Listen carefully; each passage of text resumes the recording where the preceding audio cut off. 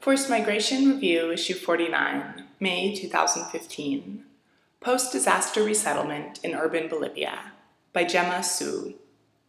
Research in Cochabamba, Bolivia, shows that post-disaster resettlement programs can be unsuitable and ineffective, often exacerbating the vulnerability of people to the effects of climate change. Following climate-related disasters in cities of the Global South, resettlement is often the intervention of choice for urban authorities.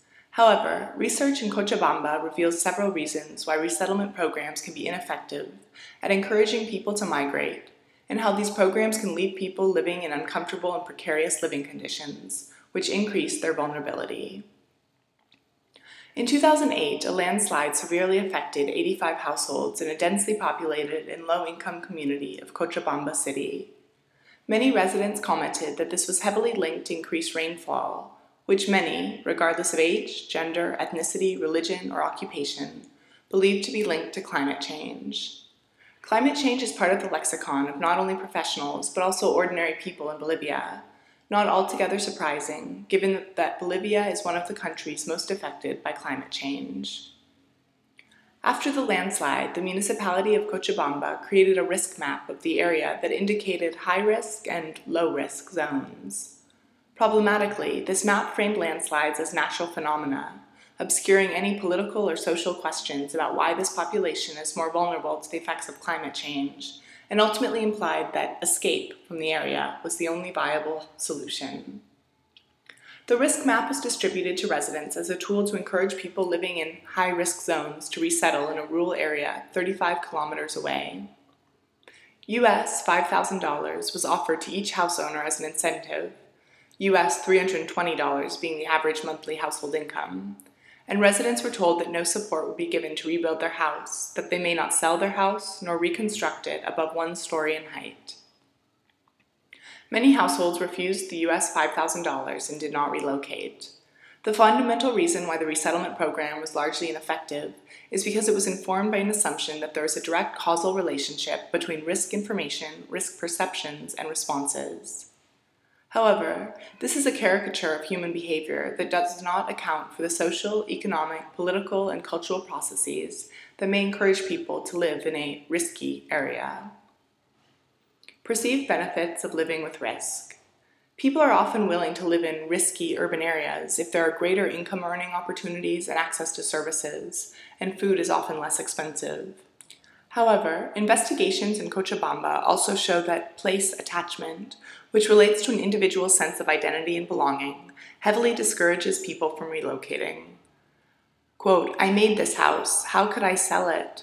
My mother does not want to sell either because of the memories, because we grew up here, they brought us up here, they don't want to move."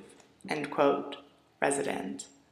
Quote, "I like this house. I like that I grew up since being a little girl here. Lots of adventures have happened here, lots of things here, so I have a good memory of this house." End quote. Resident.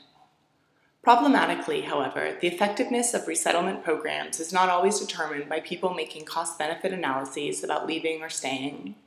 Some residents wanted to leave, but were unable to because of the negative impacts of the resettlement program, which reduces their ability to move away from the area. Trapped in limbo.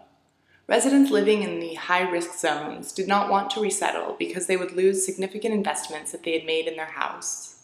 Furthermore, the $5,000 that was offered by the municipality was significantly less than their house and land were worth. 3 years after the landslide, residents who refused to resettle have done little more than prop up their walls and roofs with wooden poles and/or cover up the damage with sheeting.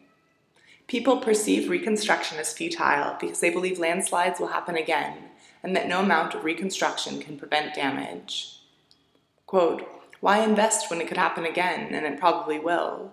It's the red zone here. It's a pointless investment. We were thinking about selling the house, but they will not let us sell either." End quote. Resident. Accordingly, residents often remain living in uncomfortable and precarious living conditions, which increases their vulnerability to the effects of climate change and puts them at greater risk of future disasters. The problem lies in a reductive understanding of human behavior that underpins the resettlement program. It does not account for the many reasons why people choose to live in risky areas, nor does it account for the indirect and detrimental effects that resettlement can have on people who choose to stay put. Any post-disaster intervention would benefit from a better understanding of the many things that people value, so that these can be incorporated, rather than treated as largely irrelevant or obstructive. Gemma Su, JEMMA.SOU, at manchester.ac.uk, recently completed her PhD at the Institute for Development Policy and Management, University of Manchester. www.seed.manchester.ac.uk/subjects/IDPM